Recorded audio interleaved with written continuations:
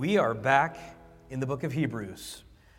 I'm very excited about that. Hebrews chapter 5, we're covering verses 1 through 10 today. I want you to imagine, as we get going, that you're a Jewish boy living in first century Jerusalem. Your name is Levi. Today is career day. You're out of school, and there is a career fair on the Temple Mount. Early in the morning, you enter a maze of booths and tents, each one looking for apprentices. You see the farmer's booth, the vineyard's booth. Not many people are at the shepherd's booth. There's the shopkeepers' union. Even a blacksmith has set up a fire and is giving demonstrations. There's even a carpenter's booth. But the one that catches your eye, the one that has more glitz and glamour than all the others combined, is the booth for the Levitical priesthood. You see, they've got the priestly garments set up. They've got people dressed as gatekeepers, singers, Levites, and priests. But the one thing that catches your eye even more than all of that is the dress, the garments, the uniform of the high priest. You've seen it before from a distance, but now you get to see it up close. The gorgeous white linen fabric covered in a blue robe, and then an apron over that called an ephod. And this priestly apron is made up of blue and purple and scarlet and even gold fabric twisted into beautiful, beautiful embroidery. There are 2 large onyx stones on the shoulders, each one having 6 tribes of Israel. And then there's this 9-inch square breastplate that has another 12 stones, each one representing a tribe of Israel. They're closest to the priest's heart. There's a checkered sash, and it's all topped off by this magnificent linen turban with a gold plate on the front of it that says, "Holy to the Lord." Who is the man that wears these garments? Who is the man that fulfills this office? And as you shuffle through the scrolls talking about the different job descriptions, you come across the one for the high priest. And it starts off by saying he must be from the line of Aaron. And you're a little bit excited because your name is Levi and you're from the line of Aaron. But the more you read, you realize this is not the kind of job that you apply for. It's sort of a don't call us, we'll call you, for it is clear from Exodus 28 that the high priest is chosen by God. But then you notice something else. Off on one of the back tables you see another scroll, another job description. This one is in a wood box with a glass case covering it. And you ask one of the priests there, can I see that job description back there? That's interesting. Why is it in a glass case? And he quickly brushes you aside and says, no, it's not important. It's another high priest position, but it cannot be filled. It never has been, never will be. Still, I'd like to read it. Can I look at it, please? And he brings it out and shows it to you. And at the top it says, the eternal high priest, according to the order of Melchizedek.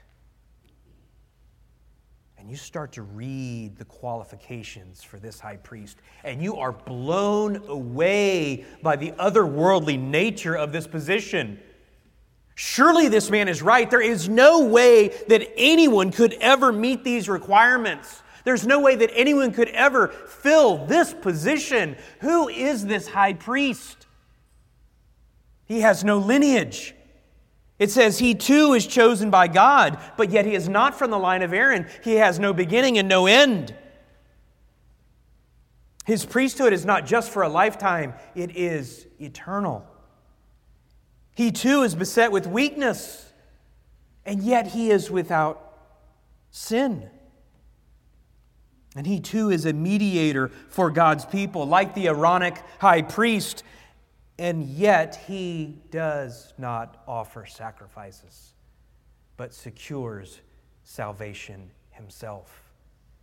Who is this man? Well, that's what the author wants us to discover today.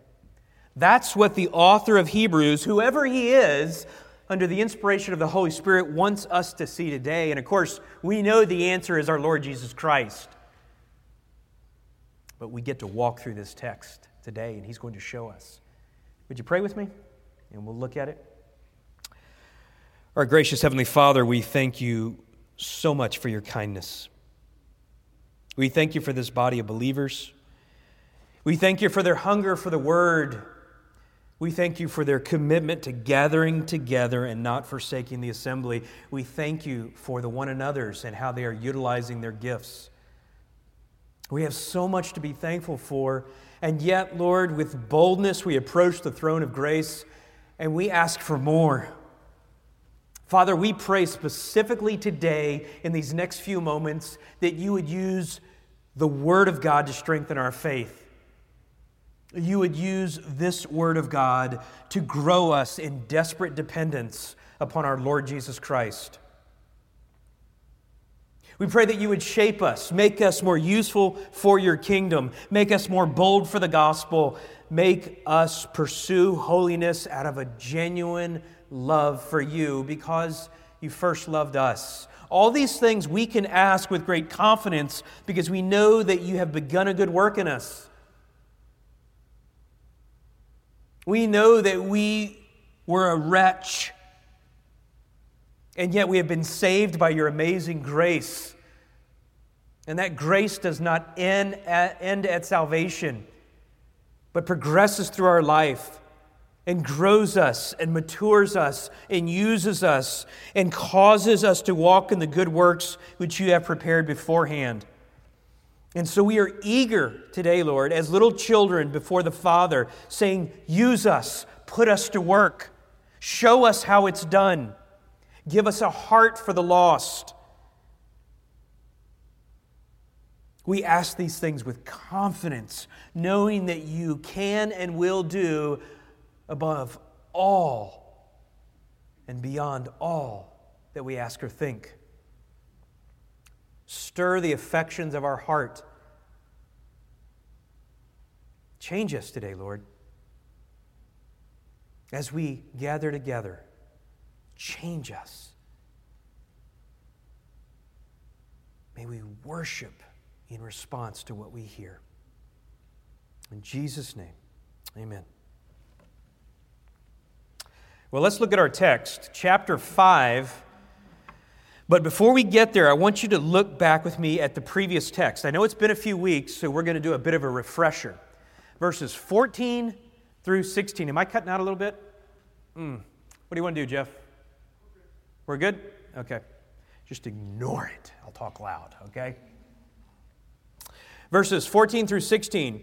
These are the keys to unlocking chapter 5. And it's not really that complicated because we know that we don't have chapter breaks until when? Until the Middle Ages. And so if you were a recipient of this letter, again, possibly in Rome, small church of Jewish believers who are doubting whether they should stay the course or go back, you would be reading this in one sitting. So 14 through 16 are absolutely essential to understanding this section on qualifications of the high priest. So look at verse 14 with me. It starts out with what? Therefore. Now all of you are getting a little nervous because you know I'm not going to stop at verse 14. I got to go back further, right? Well, we've been out of Hebrews, so let me bring us up to speed. When we say therefore, we have to look at the preceding summary text. And we have seen professing believers who, one, have developed an unbelieving or a hard heart. They've been drifting. Two, resulting in God's wrath abiding on them. They're not losing their salvation. Many possibly are showing, if they continue to drift, that they never were saved.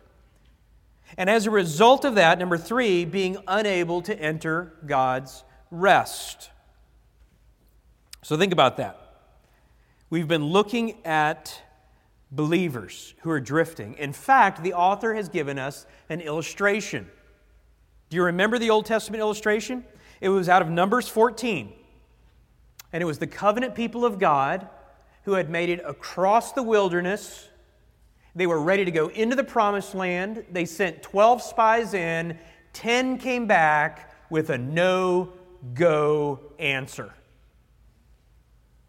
They said, "No doubt the land certainly does flow with milk and honey. Nevertheless, the people who are in the land are strong. Their cities are fortified, and there are giants in the land." Translation: it's not safe. It's not safe. We can't do it. Yeah, I know God's been with us. I know He's fought our battles. I know He's provided for us. Manna, water from the rock, pillar during the day, cloud of fire at night. It's not safe. And the author shows us both the principle and the practical of how we can avoid having this unbelieving, this doubting heart, this fear of man heart. Rather than fearing man, we're called to what? Fear God. We're to trust in His Word. We're to stay the course in order to enter His rest. Our timeless truth was the church, we applied it to ourselves, the church needs to have a healthy fear of the consequences of disobedience so that we will hold fast to the Word of God. We need to realize that those who drift away and fall into disobedience, who do not persevere to the end, never had salvation. Therefore, we need to hold fast. And so if you want to, we need to kind of supplant, therefore, with a bit of context, a bit of background.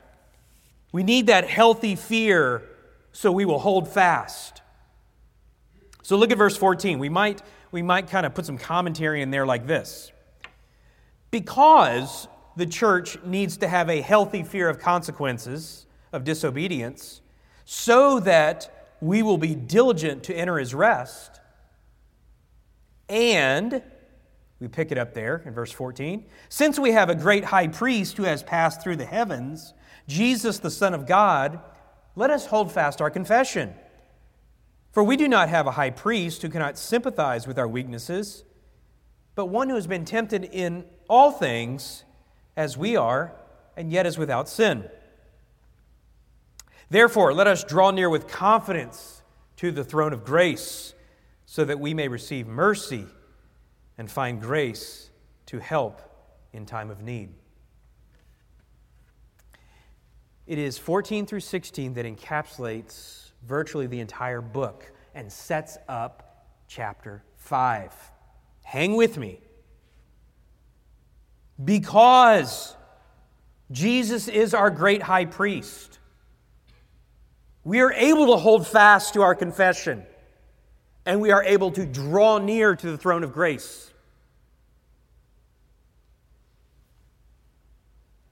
We need to have a healthy fear of disobedience. What's the answer to that? Hold fast and draw near.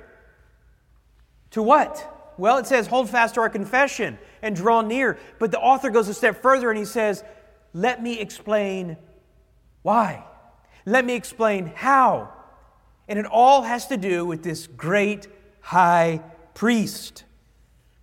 The church can endure suffering because of the object of our faith, our great high priest.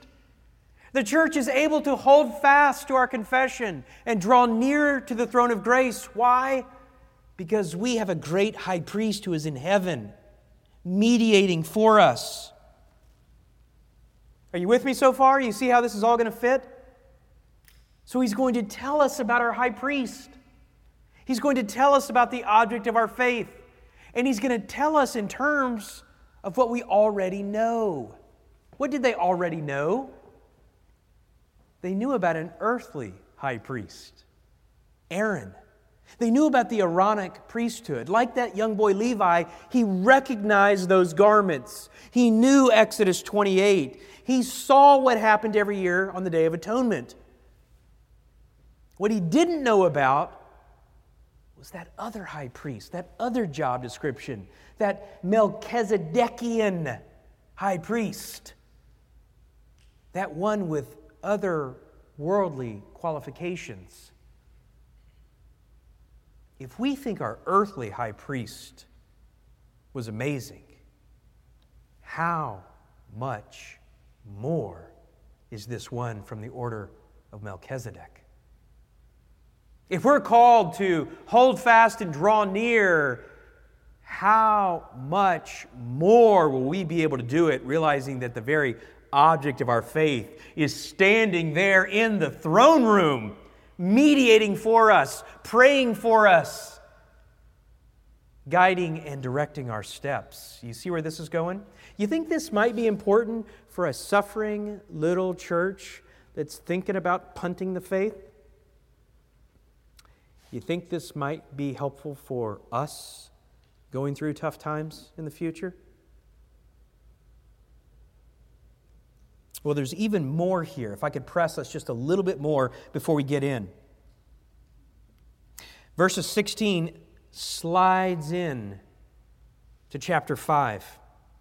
This hold fast and draw near because of who Jesus is. Look back at verse 15 and I'm going to show you a connection. For we do not have a high priest who cannot sympathize with our weaknesses, but one who has been tempted in all things as we are, yet without sin. How does he describe this high priest? One who can sympathize with us, sympathize with our weaknesses. Now look at verse 2 of chapter 5. He can deal gently. This is talking about the Aaronic priesthood, but he's making the connection. He can deal gently with the ignorant and misguided, since he himself is also beset with weakness. Verse 7. In the days of his flesh, he offered up both prayers and supplications with loud crying and tears to the one who is able to save him from death. What did Christ do when he was suffering? He prayed. Is there something here that is going to show us that not only is our high priest otherworldly, not only does our high priest have qualifications beyond what we could imagine, not only is he great and in the throne room, but he identifies with us. He understands us.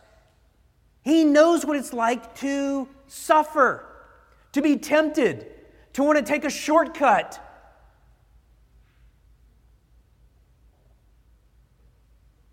That would make me want to draw near in prayer. That would make me want to then reach out to one who understands. The powerful part is amazing. The identification part, the compassion part, that's just incredible. Our Lord understands us. So that's the thrust for this passage. You're like, that's a long introduction. It's okay. We'll be done here in 3-4 hours. No, the rest goes quickly, but it's important to understand that. That is the thrust. And the way the author's going to do it is he's going to simply compare the priesthoods. From the order of Aaron, he's going to show us a high priest, and from the order of Melchizedek. And he's going to compare and contrast them. One is an earthly, Aaronic priesthood. That's our first point. The second one is an eternal Melchizedek priesthood. And he's going to cover 3 areas with each one. He's going to show mediation, and I'll repeat these again, don't worry about it. Mediation, identification, and election. And then for rhetorical effect, he's going to flip those and do the same thing. Election, identification, and mediation. So he's basically looking, real simply, at three characteristics of each priesthood: an earthly one, a heavenly one. And if he can raise our understanding that Jesus Christ, our Lord, is our eternal, heavenly high priest, then during times of suffering, we're going to pray. We're going to pray because we know we've got a Lord who is alive, who is in heaven, who's in the very throne room. He's mediating for us because he identifies with us. Because he too was beset with weakness. He too suffered beyond anything we could imagine. I'm amazed, just a side note here. I didn't preach Hebrews for 15 years because it scared me to death. Okay? The other one's Revelation. That's next year. But I'm continually amazed when I'm studying this as to how something that is so doctrinal can be so devotional. Have y'all noticed that? I guess I shouldn't be surprised. It's so refreshing. It's so rich. It's so deep, and yet it's so devotional. And I know there's times here where our heads are swimming a little bit, but y'all do such a good job of just hanging on. And it seems like when we come out the other side, it's like, oh, that was worth it. That was worth it. I know what I can do this week with that text. So let's look at the first one. The earthly Aaronic priesthood, mediation, identification, and election. This is talking about the earthly priesthood. Verse 1, for every high priest taken from among men is appointed on behalf of men in things pertaining to God in order to offer both gifts and sacrifices for sin. Mediation. The high priest obviously had to be a man in order to represent men. It's kind of obvious, right? Has to be of like solidarity, of representation.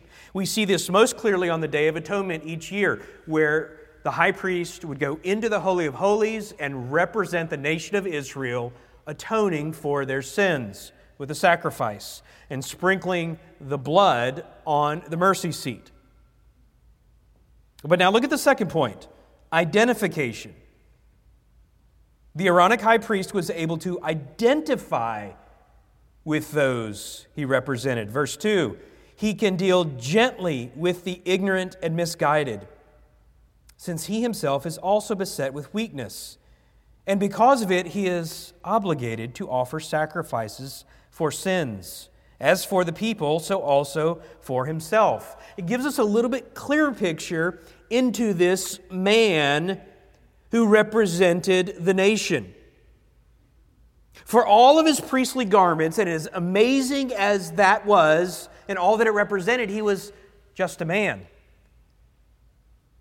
He was beset with weakness, both physically and spiritually.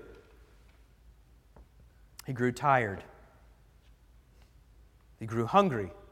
He grew old. His mind wasn't as sharp. He understood his own physical frailty, and he also understood his own spiritual depravity.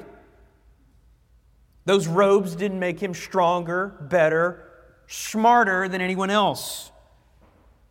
And as a result, it gave him both the compunction and the compassion to be gentle with the ignorant and misguided. Kent Hughes explains that dealing gently, that phrase, was used classically to define a course of conduct that was about a middle course between anger and apathy, between being incensed at sin or being laissez-faire about it. These are the sins that frustrate us, disappoint us. It's not high-handed rebellion. That's not what the Day of Atonement was for.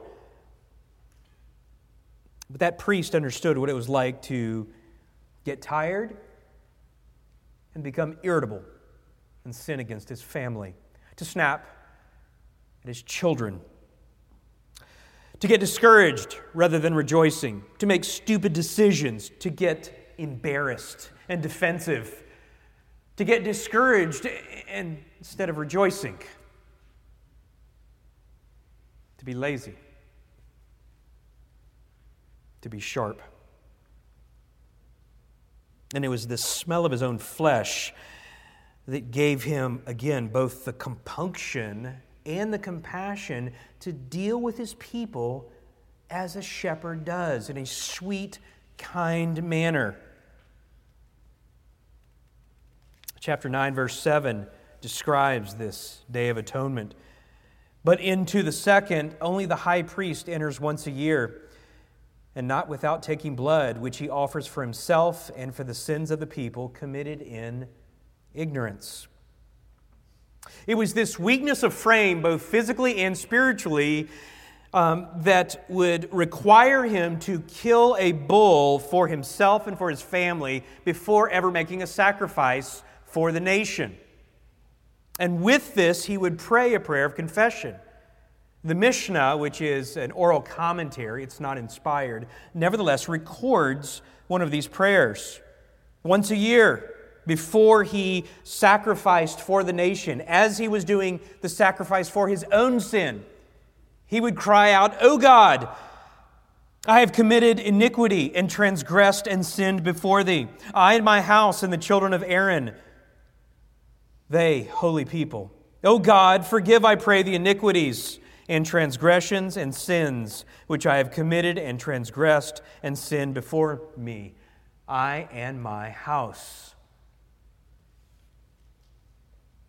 So there was mediation, there was identification, and then finally there was, write down, election. To be an Aaronic high priest, you did not apply for the job, but it was God who chose you. We know that from Exodus 28, verse 4 says it.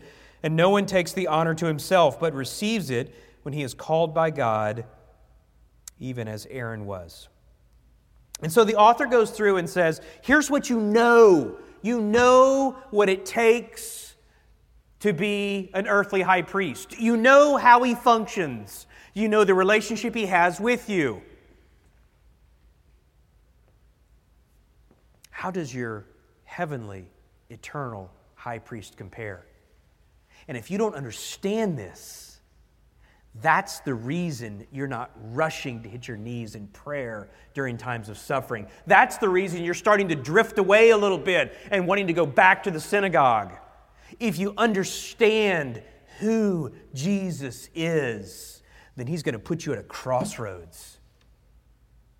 You're going to want to hold fast and draw near if you're a genuine believer. Look at the eternal Melchizedek priesthood. Now watch these qualifications in reverse order. Write down the word election. Verse 5, so also Christ did not glorify himself so as to become a high priest, but he who said to him, "You are my son, today I have begotten you." Just as he says also in another passage, "You are a priest forever, according to the order of Melchizedek."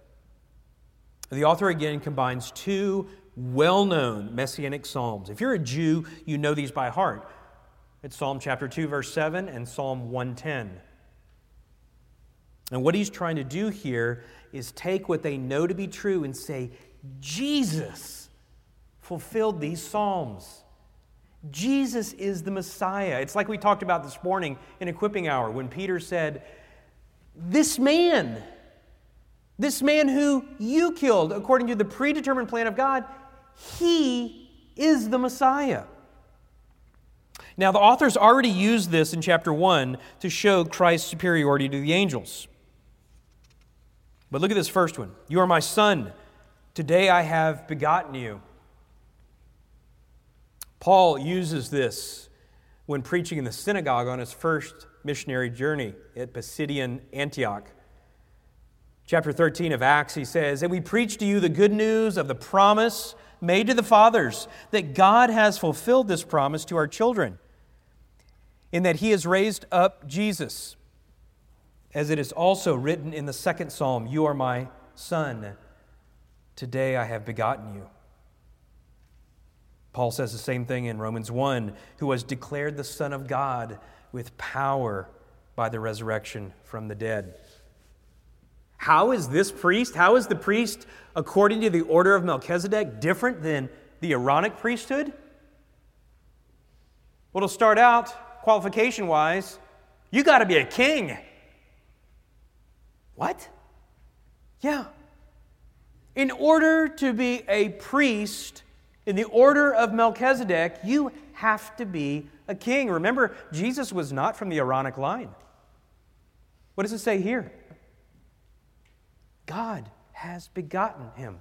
He is the only begotten of the Father. He is the Prince, the King of heaven.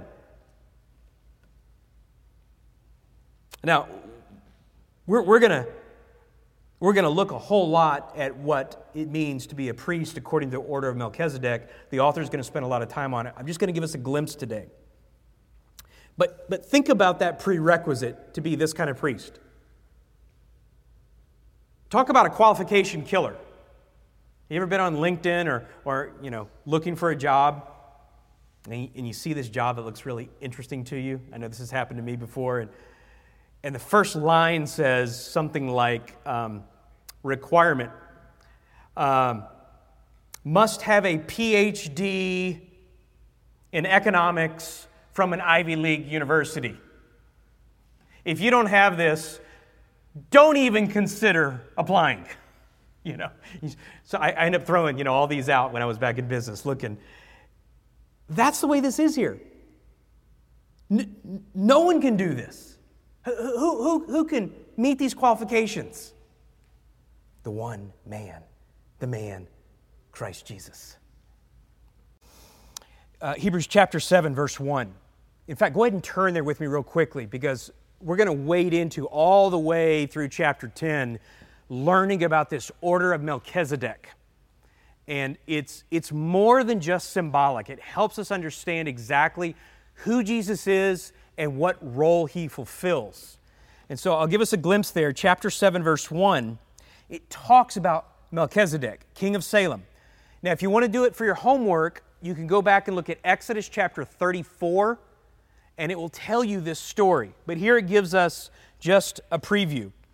For this Melchizedek, king of Salem, priest of the Most High God, who met Abraham as he was returning from the slaughter of the kings and blessed him, to whom also Abraham apportioned a tenth of all the spoils, was, first of all, by this translation of his name, King of Righteousness, and then also King of Salem. Salem became what city? Jerusalem. Salem means peace, okay? Which is King of Peace. Verse 3, without father, without mother, without genealogy, having neither beginning of days nor end of life, but made like the Son of God, he remains a priest perpetually. Now, we don't have to know a lot there to pull in some characteristics. One, this priest, according to the order of Melchizedek, must be like Melchizedek. And Melchizedek was a king. He was king of Salem. He had no genealogy. We don't know where he came from. We don't know where he went. Like Jesus, he has no beginning or end. He is the Alpha and the Omega. He is the only begotten of the Father. He's not from the Aaronic line. He is from God himself. He is God. It is a perpetual priesthood. It is not one that ends with his death. And like Aaron, he was chosen by God. But you're meant to be blown away by these qualifications. If you thought, like Levi, that high priest from the line of Aaron, that's top shelf. That's as good as it's ever going to get. Whoever gets that job, man, he's got the brass ring. You're meant to read this and say, oh my goodness, Jesus is so much more. So much more. We see that over and over again in Hebrews. Jesus is so much more. But then he doesn't stop there. This high priest from the order of Melchizedek identifies with us. Look at verse 7. In the days of his flesh, he offered up both prayers and supplications with loud crying and tears. Where is that, by the way? That's Gethsemane. That's Gethsemane. To the one who was able to save him from death, and he was heard because of his piety. Although he was a son, he learned obedience from the things which he suffered. Learned obedience doesn't mean that he was practicing disobedience and learned obedience. It's the concept of completeness or perfection, and it's this. You think you're suffering? Jesus, the high priest of the order of Melchizedek, understands because he suffered too. You know how he suffered. You know how in Mark it says, my soul is deeply grieved to the point of death. Remain here with me and keep watch. And how he fell on his face and he said, Father, please let this cup pass from me. That was not the cup of physical suffering. That was the cup of spiritual suffering. It was the cup of wrath, whereby God, Almighty God, set His righteous wrath destined for us upon His own Son. And Jesus Christ drank that cup of wrath to its bitter dregs. He learned obedience in that He stayed the course of suffering. One commentator said it this way, it's like, He stayed in the school of suffering until He graduated. You think you're suffering? Jesus, your high priest, understands. He too suffered. He grew weary. He too was beset with weakness. He became discouraged. He felt the physical pain. He felt the lashes of the whip on his back, the punch to the jaw. He tasted his own blood. He knew the sting of rejection. And yet, Hebrews 4:15, he was tempted in all things. He was tempted to quit. He was tempted to take a shortcut, but he was without sin. Do you think maybe your high priest who understands, who bore the full breadth of suffering and didn't quit, might be able to help you stay the course? You see where this is going? It's the object of our faith. You've heard me beat this dead horse before, but I'm so tired of hearing people talk about their faith without using the name Jesus Christ. Your faith means nothing apart from the object of your faith. When we say faith, we better be saying in Jesus Christ right behind it. Otherwise, it's worthless. Even the demons believe and shudder, right, James? And so there's this identification of the King of Kings and Lord of Lords, the one who spoke the worlds into existence, who is in the throne room of God, who prays for us and intercedes for us, understands because He was weak. He suffered. The author keeps ramping it up. He then gets to mediation, our third point. Verse 9, and having been made complete, perfect, He became to all those who obey Him the source of eternal salvation, being designated by God as a high priest according to the order of Melchizedek. Now that's interesting. Year after year, the high priest from the line of Aaron mediated through the blood of bulls and goats, through sacrifice.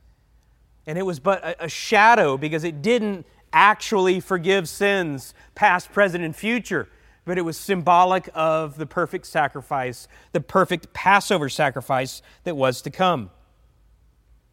So He mediated as a representative, you might say in a shadow form. But this mediator, the Melchizedekian high priest, he did not offer a sacrifice. He Himself was the sacrifice. He didn't provide a way. He became the very source of salvation. To who? What does it say? To all those who obey. Paul described it this way. This is how Paul describes salvation. And they became obedient from the heart. When Christ says, "Follow me," that's what he means. There is never an intellectual assent that doesn't travel the 18 inches to the heart into real, obedient following. It's a transfer of allegiance. It's a commitment. So think about this, to kind of pull it together. The Aaronic priest could mediate with a sacrifice once a year, but Jesus, the eternal high priest, not only became the sacrifice once and for all, but Romans 8:34 sat down at the right hand of God. The work is complete, and also intercedes for us. He is the perpetual, eternal high priest who bears your burdens, who knows your pain, who has felt your suffering and more, who cares, who is compassionate, and watch this, and in control. He's not in the cheap seats up in heaven saying, "Yeah, it's really sad. I felt that before too. Man, I'm really sorry about that."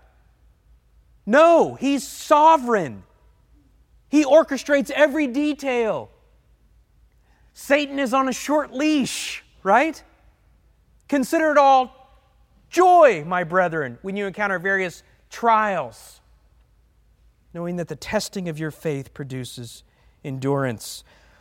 Paul in 1 Timothy 2:5, "For there is one God and one mediator between God and man, the man Christ Jesus." This is why, when on the cross, Christ cried out, "It is finished." What happened to that veil with the Holy of Holies? We are done with the Aaronic priesthood. Why? It could not accomplish salvation, and Christ did. So what are we supposed to understand from this? This is what's great about expositional preaching. The same exact thing that the original readers were meant to understand. The same exact thing. Whatever you know of a mediatorial high priest who identifies with us and intercedes for us, Jesus is so much more. He actually is the Son of God. He is actually God, a very God, with no beginning or end. Aaron died. Aaron does not intercede for us. By the time my imaginary friend Levi here is going to the job fair, Annas and Caiaphas are high priests, not qualified, corrupt, and could care less about you. But Jesus understands our weaknesses. He understands what it's like to suffer, and yet was without sin. He intercedes for us daily in the very throne room of God. Hold fast. Draw near to the throne of grace. We have an eternal high priest who is in the very throne room of God. He understands, he identifies, and he has paid the price. Will he not continue to mediate? That's what we have to remember. Take Jesus off the cross. This is why we don't have crucifixes, okay? He rose from the dead. He's seated at the right hand of God. He is interceding for us. Will he not calm the storm or calm his child? So what's our response to be? Now that we know all this, pray. What was the first century response to be? Pray. Pray like you mean it. Why? Why? Because we have a high priest who is mediating for us. We have a high priest who can actually do something about it. We have a high priest that can give us the peace that passes understanding. For those of you who are chronically anxious out there, right? We have a high priest who has been through everything we've been through and 10 times worse. Your high priest understands. George Guthrie says it well. Tell me this doesn't fit modern-day evangelicalism. We want to walk with God in the Garden of Eden. God, bless my life. Let me know you. We want to walk with God in the Garden of Eden, having never entered the Garden of Gethsemane. Yet the two gardens are a package tour with a specific itinerary. The point of this whole passage is to explain that holding fast to our confession and drawing near to the throne of grace are worth it because He is worthy. Hitting our knees, asking God to intercede is worth it because our high priest is there mediating for us. I wrote this one thing down to close with. Drawing near means taking it to our Lord in prayer, knowing our high priest has been here, where we've been, and is now there in the throne room.